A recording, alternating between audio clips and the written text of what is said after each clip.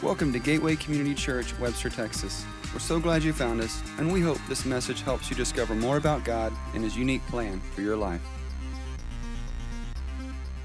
Well, good morning again, and Robert Sherrill shared with me just a few minutes ago, we had a membership class, and a few dozen of you were in there during the last service, and then a bunch of people were, after the service, getting information about being baptized tonight. We have a baptism class right after this service down in the Life Center. If that's something you're interested in doing, I hope that you will check that out, as we'll be having a great experience this afternoon at 5. It is week 5 of Daring Faith, and some of you who were with us a couple weeks ago recall that we looked at a scripture that showed that we can learn a lot about faith by looking at successful athletes and soldiers, and particularly farmers. And that's where I want to kind of dive back in this morning and look more at the farming metaphor, because the Bible compares Christian life in a number of settings to farming. Now, most of us today obviously aren't farmers and maybe never even grew up around a farm, but there are still things that we can learn from that apply across all of our lifestyles and life approaches. The Bible says, don't be misled. No one makes a fool of God. What a person plants, he will harvest. Or what we sometimes say, you reap what you sow. What a person sows is what they reap. Now, sow, for most of you, the word is not S-E-W. It's S-O-W. Some of you understand that. Some of you, though, the idea of the only sewing you've ever heard of is sewing with a needle and thread. And we do have a wonderful ministry here, our quilt ministry, I was reminded of, that does that. And they've prepared a couple of 1,000+ quilts to give away.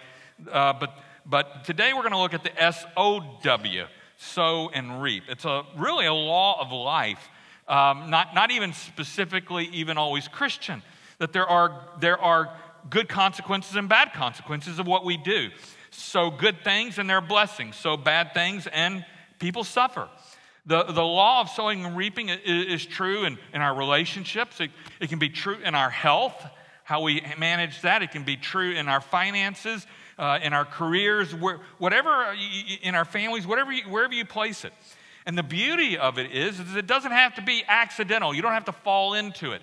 You can intentionally use it to avoid harm and to bring blessing. So what do we sow, S-O-W? Well, we sow seeds. That's the historical framework. Pretty much everything starts as seeds, the bare essence of what something will become. And so if you sow dissension in a group, watch over time it grow into conflict. Sow a few unkind words into a relationship, and before long it damages the relationship. But sow forgiveness into that relationship and watch it turn around. Sow kind and encouraging words into your child and watch them blossom before your very eyes. So, what does the Bible tell us about sowing and reaping? That's what we're going to look at this morning. And if you have your notes, you can take them and follow along and use that to take notes if you like. Number one, nothing happens until a seed is planted. Now, let me just say, most of the things I'm going to say this morning they're not going to be a surprise to you. They're logical, but we're going to apply them maybe and think about them in a bigger context. Until you plant a seed in the ground, nothing happens. If I go to the store and I buy a bag of seeds and I bring them home and I set them on a shelf in my garage, then I'm going to be kind of stupid if I think that somehow those seeds are going to grow out in my yard when I've never planted them. We don't get something from nothing. We have to start. Jesus said, I tell you the truth, unless a kernel of wheat is planted in the soil and dies, it remains alone, but its death will produce many new kernels. He was speaking in terms of resurrection. There's no resurrection until there is death, but also saying that no seed grows until it's in effect what seems to be planted in the ground. I mean, imagine that farmer who buys the seed but doesn't plant it and then wonders why nothing's growing in his fields. Or he buys the seed and he's afraid to plant it, because if I plant it, then I lose control of it. It's no longer, I no longer have it. I've now put it out in the dirt. I've put it out there where I cannot maybe go back and reclaim it or find it again. In that regard, planting is an act of faith. It is believing that when I plant a seed, it will grow, that something will come of it. And that means it's risky, because at first you plant something, you don't see anything happening. The ground just stays put. Nothing is there. It's all beneath the surface. And even though things are occurring beneath the surface, we don't necessarily see it. So we get worried. We start to question, should I have done this? We have this expectation that it should happen right away. It can be hard while we're waiting to see that, wait for that first shoot to kind of break through the ground. But by faith, we plant because we believe it will grow. Jesus said something very interesting about planting by faith in the kingdom of God. He said in Mark 4, the kingdom of God is like someone who plants seed in the ground. Night and day, whether the person is asleep or awake, the seed still grows. But the person doesn't know how it grows. Sometimes we're afraid to plant because we don't see how it's going to help. We don't understand how it's going to make a difference. We don't see how it's going to happen. We can't reason from point A to point B, and even though the Bible may tell us this is the way to live or this is how we should do something, if we can't reason it all out, a lot of times we fail to do it. But Jesus tells us that sowing for the kingdom of God produces a harvest, even if we do not understand the mechanics of the process. I may not understand how forgiving someone who has hurt me can help, or choosing to love when it's hard, or investing my time in another person who doesn't seem particularly interested, or spending time each day with God in a daily devotional time and reading my Bible. Because when I first start doing any of those things, I may not see any change whatsoever. But Jesus says the seed is still growing.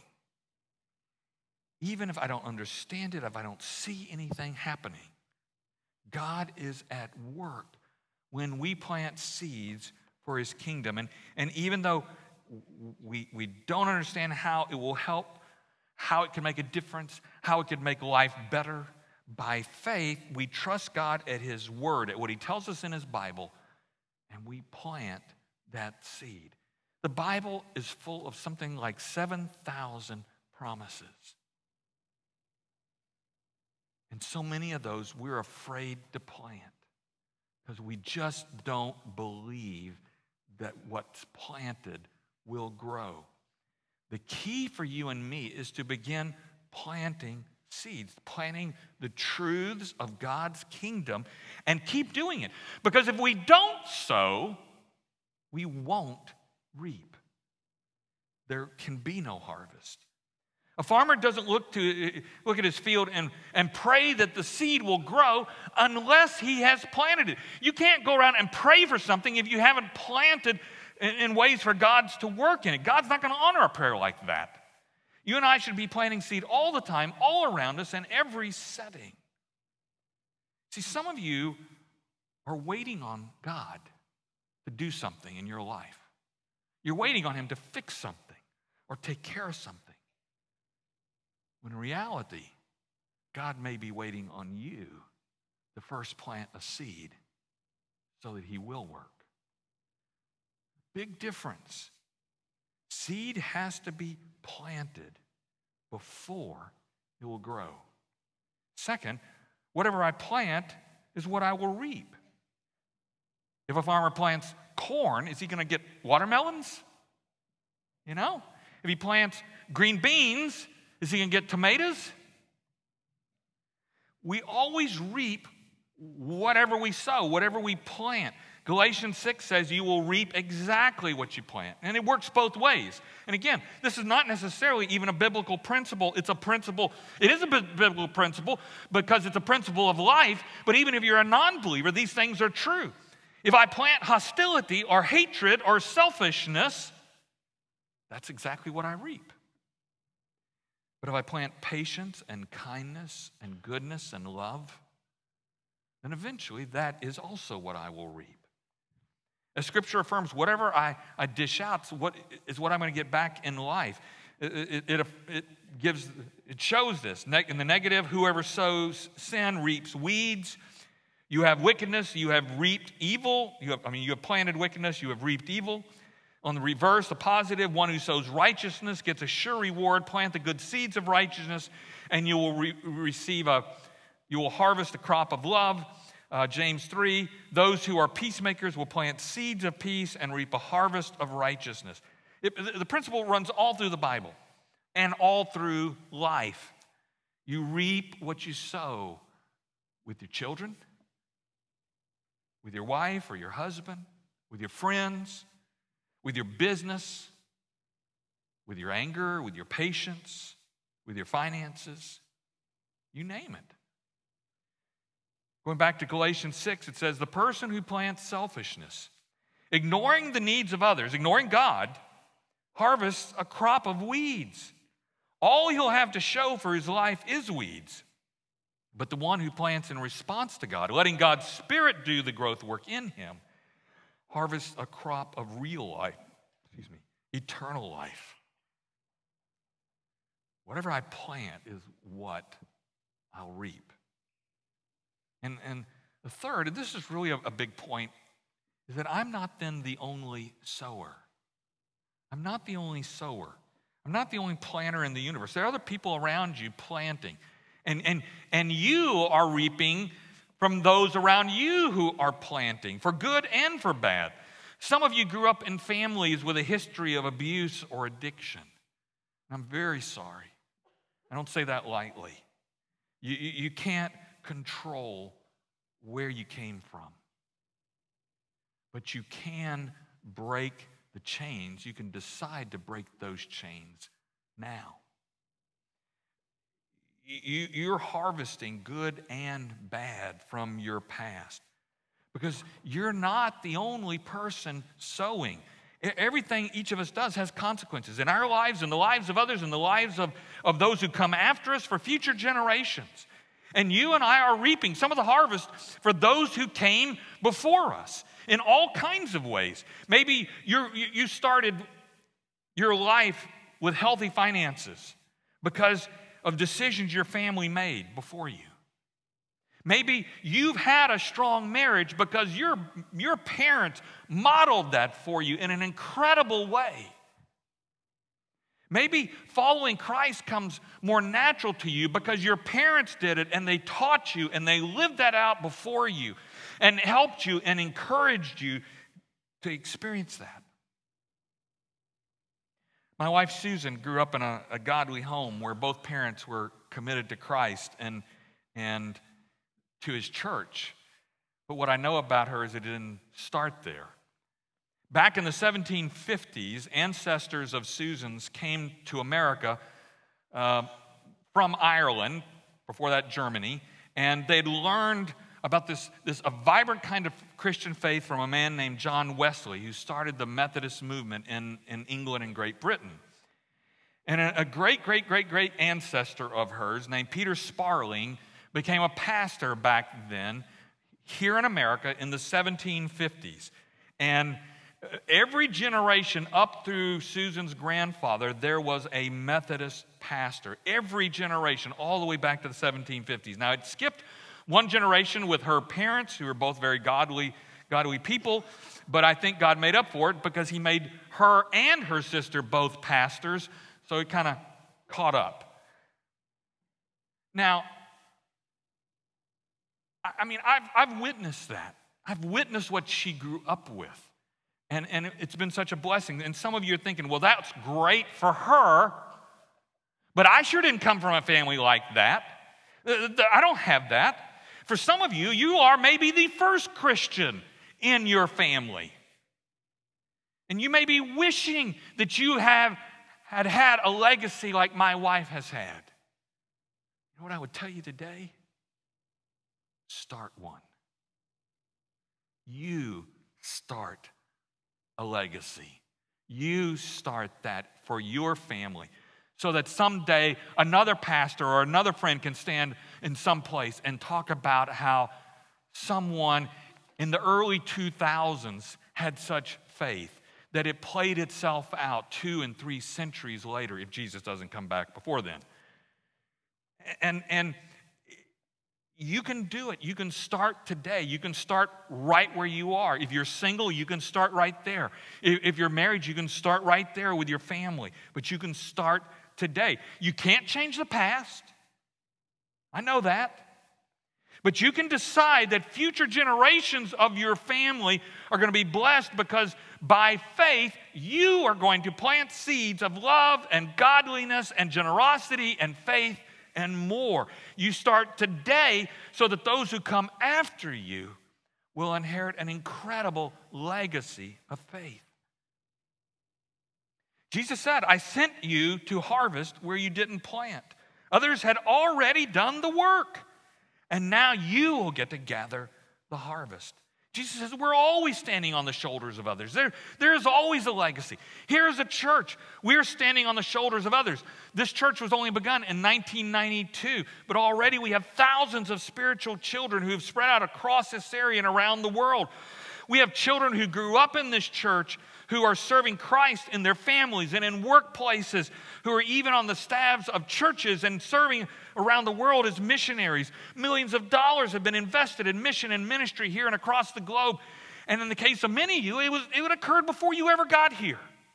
You already are standing on the legacy of those who have come before you. But they didn't do it so that you could sit back and just suck it all in. They did it so that you could continue the legacy. You have the opportunity to build on those who have gone before you. And if the setting you came out of wasn't the greatest, you have the opportunity. By the grace of God, you have the power now to change that for those who come after you. I want to tell you, the saddest thing I see is people who just live for themselves. And it's really a lie. Because everybody has had someone invest in them. Every one of us, whether we realize it or not. And we have the opportunity then to pay it forward, if you will. To invest in others. It's never simply for us. Jesus calls us to be disciples. But not simply so I can say, look, I'm a disciple. Yay! No, he calls us to become disciples who go and make disciples. It never ends with us. If it does, that's unhealthy. We are always about multiplication of disciples who make disciples who make disciples. We are in the legacy building business. And the moment we stop, the church dies in that generation. We are in the legacy building generation. Number 4, I often reap in a different season than I sow. In other words, plants take time to grow. You know that. You don't plant a seed and, okay, I planted it, boom, I got my crop right there. There is no instant maturity in life, nor is there in faith. You look at overnight successes. People talk about overnight successes. And what I've seen from people who were labeled overnight successes when I've talked to them is they will usually talk about it was a very long and sometimes hard night to get to that overnight success. Ecclesiastes says, for everything there is a season, a time for every activity under heaven, a time to plant and a time to harvest. I mean, it's that simple. There is a time to plant, and there comes a time to harvest. It's not instantaneous. Fruit ripens gradually. It doesn't happen all at once. Growing up, my dad raised camellias. They're a kind of flowering bush, and he started sometime probably a little bit before I was born, but he raised them, and at one point, we probably had in a relatively small yard, about a 1,400 square foot house, we had about 150 camellia bushes. I mean, it was a zoo. And I used to be afraid of the bees, okay? You know, but my dad finally convinced me, if you don't mess with the beehive, they're fine. Because this time of year, we had bees everywhere.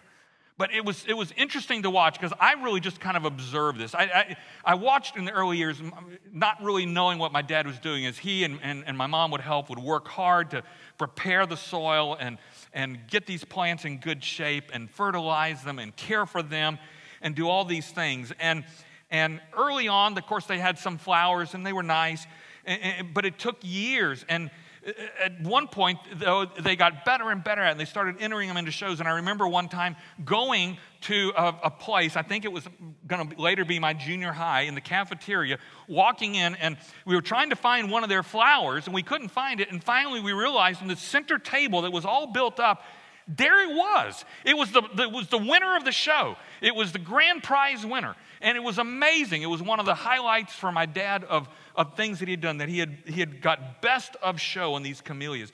But what I learned is it didn't just happen. He didn't just put a plant in the ground and suddenly they were there. It took years of working them and tending them and coaxing them. And again, in the first years, there were a few blooms, but later there were more and more, and they were bigger and more beautiful, to the point where I can remember by the time I was in probably junior high school, my dad every Sunday morning would get up and he would cut literally dozens of these camellias. And he knew how to get them not like this, but get them like this. And now some of you, nobody here is wearing a camellia, so you might think this was weird, but she would take them in these boxes, 3-4 dozen of them, we'd carry them to the church, and all the ladies would put them on, and they'd all be walking around with these camellias, and they loved it. They loved it, you know? And it was just something that my folks did. And it just illustrated that it didn't happen all at once. It didn't just occur. There was a time to plant, but there was then later a time of harvest. We need to realize that when we plant a seed, we don't get the harvest immediately. I have to be patient. I can't give up when I do that. Galatians again says, so let's not get tired of doing what is good. At just the right time, we will reap a harvest of blessing if we don't give up. We have to stay with it. We have to be patient. We have to understand that in our faith, like in anything else, there aren't instantaneous results. In fact, sometimes you and I will never see the harvest of what we plant in faith for the sake of others. Some of us, you will never see it. You never will. That person may move, you may die, whatever. But I want to tell you, I've heard enough stories of things that some of you or others planted that have now come to fruition. I've seen it. It's incredible. It happens. God will bring a harvest at the right time if we plant. Fifth, then, I always reap more than I sow. I remember early on in my adult life, I decided I was going to build a little garden. So I cleared some land alongside a fence, and it was only about this wide and maybe 6 or 8 feet long. And I got some topsoil, and I brought it in and did the stuff. And I planted green beans, and I planted a row of corn. And, I planted the corn in each of the little kernels of corn, put them in, covered them up with the dirt. And lo and behold, I planted, and they did start to grow. And the sprout came up, and the stalk came up, and it got higher and higher. Thankfully, it didn't go over the privacy fence, so my neighbors wouldn't complain. And then I was able to go in there, and I was able to reap a single kernel of corn off each one of those plants. Because I planted a kernel, right? That's what I would get, right? No. I planted a kernel, and on each of those stalks, I got 3 to 6 or 7 ears of corn, each of them with hundreds of kernels of corn. Our world understands that I always reap more than I sow. It wouldn't work very well if I only got one kernel back. I mean, I'd always be stuck. Do I plant it? Do I eat it? What do I do with it? It doesn't work. The math, the multiplication, there's no way.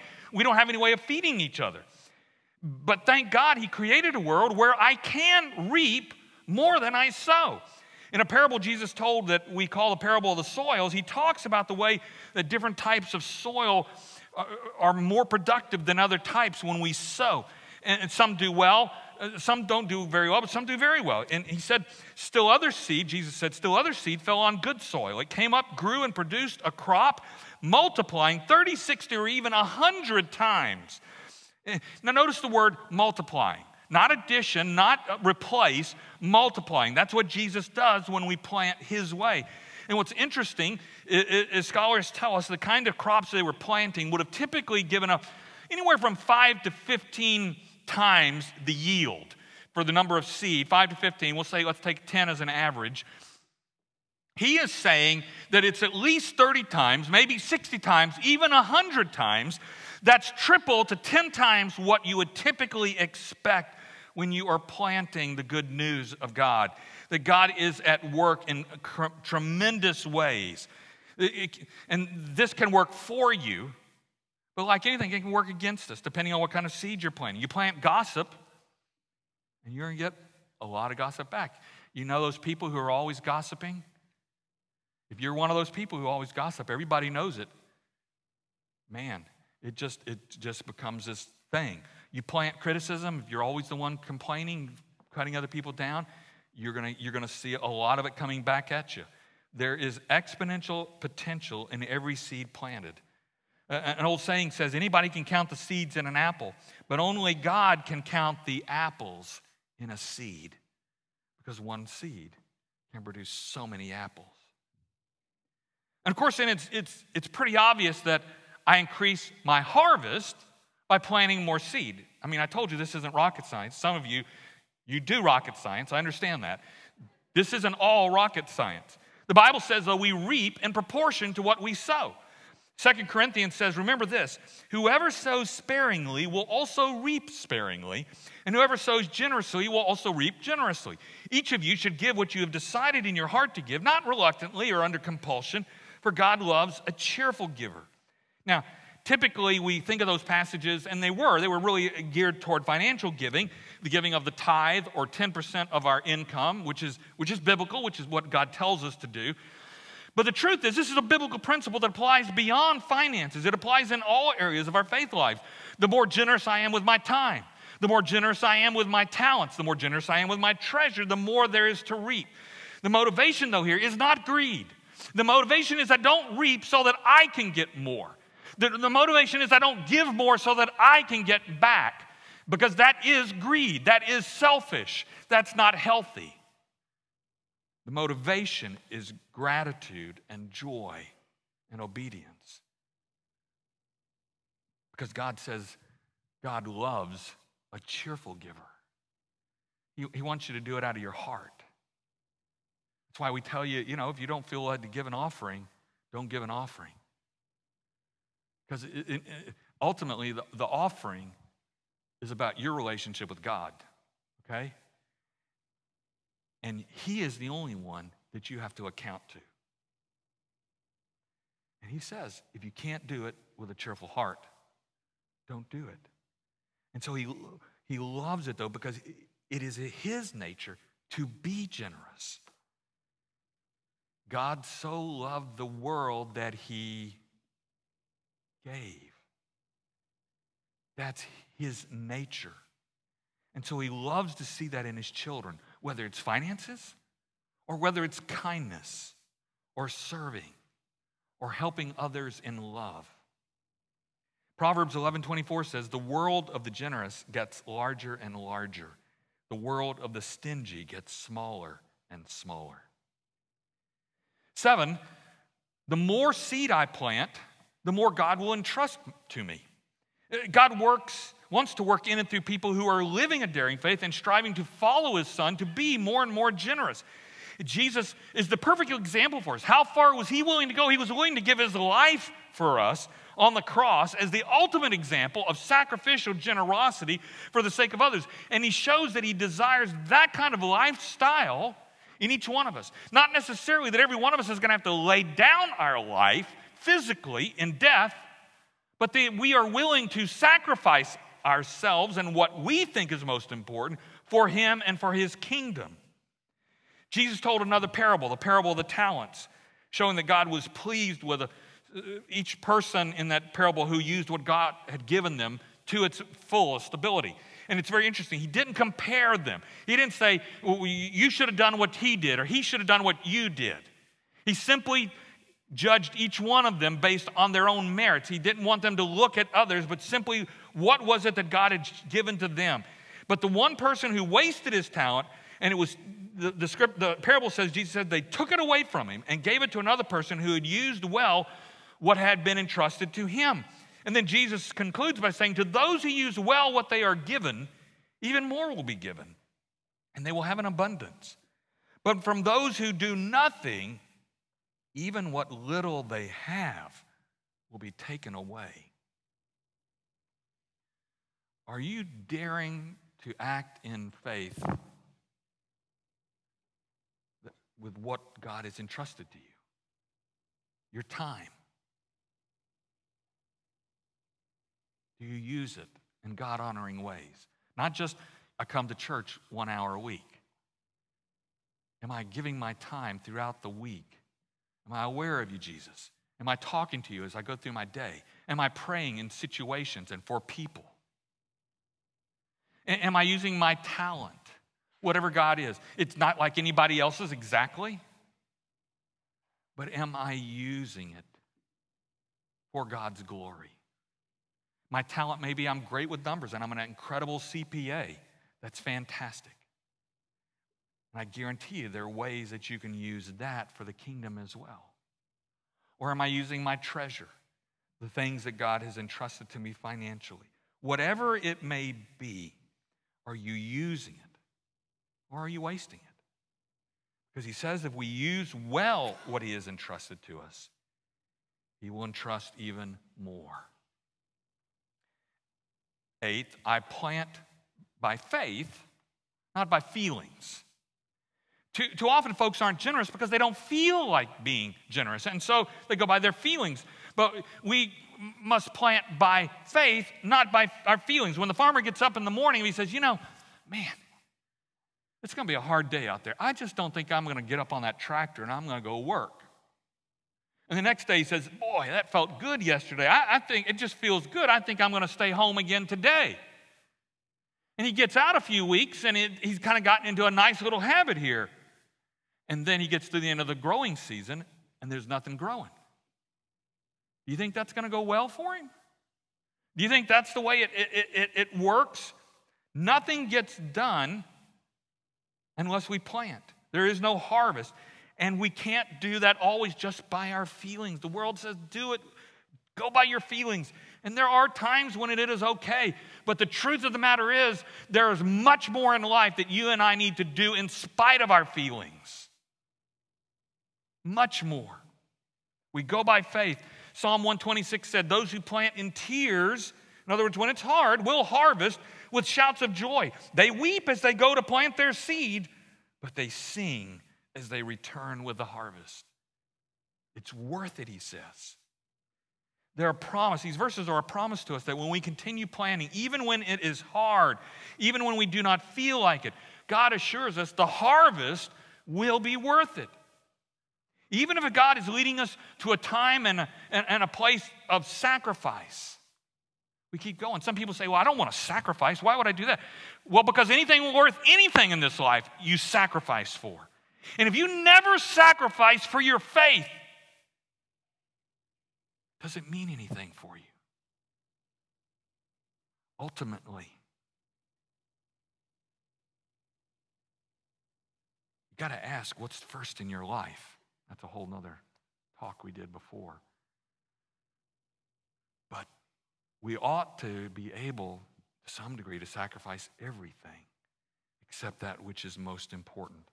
And it may be a sacrifice of time or talent or treasure, and in some cases, even a life. Now, here in America, that's not very likely. Not likely at all. But you and I better not forget that today there are places in this world where there are men and women of God, Christians, who are living out that choice very real. Will I stand up for my faith and take the chance that I may lose my life?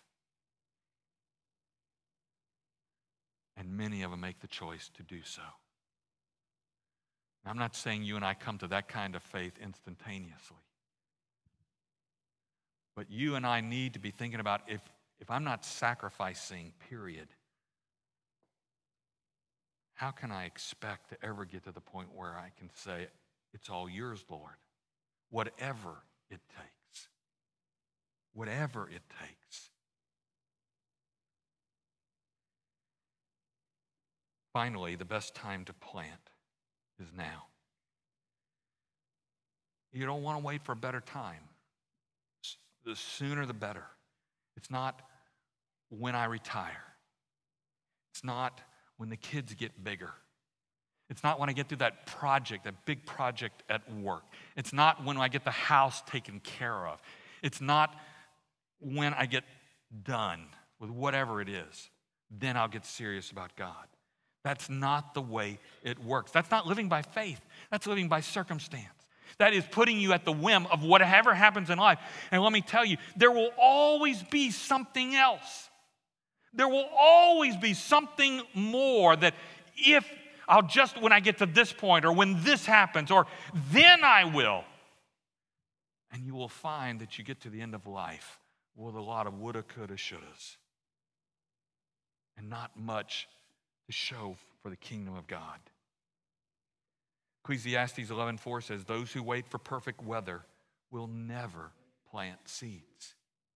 Those who look at every cloud will never harvest crops. Rick Warren had this quote, and I thought it was a good one. Perfection paralyzes potential. Perfection paralyzes potential. One of these days becomes none of these days.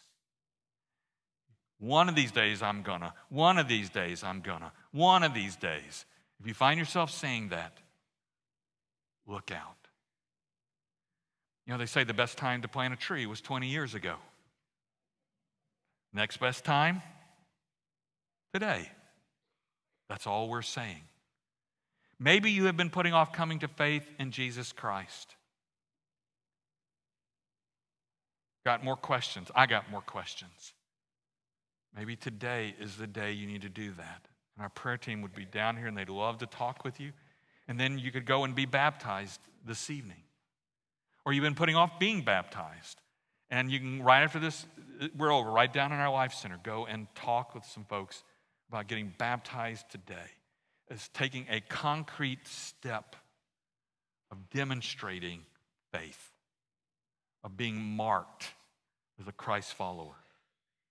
Maybe you've been putting off doing something that you sense God leading you to do. Do it today. Maybe there's a place to serve that you thought about, or a gift that you need to give, or a phone call you need to make, or an I'm sorry that you need to say. Maybe there's a family member or a coworker that you could invite to our Easter services or one of our regular services. Easter's only a month away, believe it or not. But whatever it is, by faith, do it. Dare to plant. Don't worry about where it ends up. Just take the next step in your journey. Don't become a slave to regret. Don't become a slave to fear. You sang about that. Dare to live in faith for Christ today and begin to build a legacy for those who are coming after you. Let them know they have a great foundation to stand on because you built by faith. Again, our prayer team will be here. If you're new today, we'd love to meet you right outside these doors. And if you're a Gateway family, feel free to bring them over there with you. Introduce them to us. Let's pray. Heavenly Father, thank you for your Son, Jesus Christ, who dared to live for you so fully that he died on the cross for us. Father, that demonstration of faith, daring faith, is a call for us as well. You call us to follow him, to live by faith. And it's hard, God. It's hard. But help us to know that we can plant seeds and we can live by faith and we can see a great harvest, even if it's not in our lifetimes. Help us to trust and believe and to understand that our lives are not our own, that we are bought by a price by you. We are not our own. And our lives find their meaning and their purpose as they're lived for the sake of others. May we plant more and more in more places and more ways, that your harvest may be miraculous in every way. We ask this in Jesus' name. Amen. God bless you. Go and plant. To learn more about us, visit www.gateway-community.org. Welcome to your journey.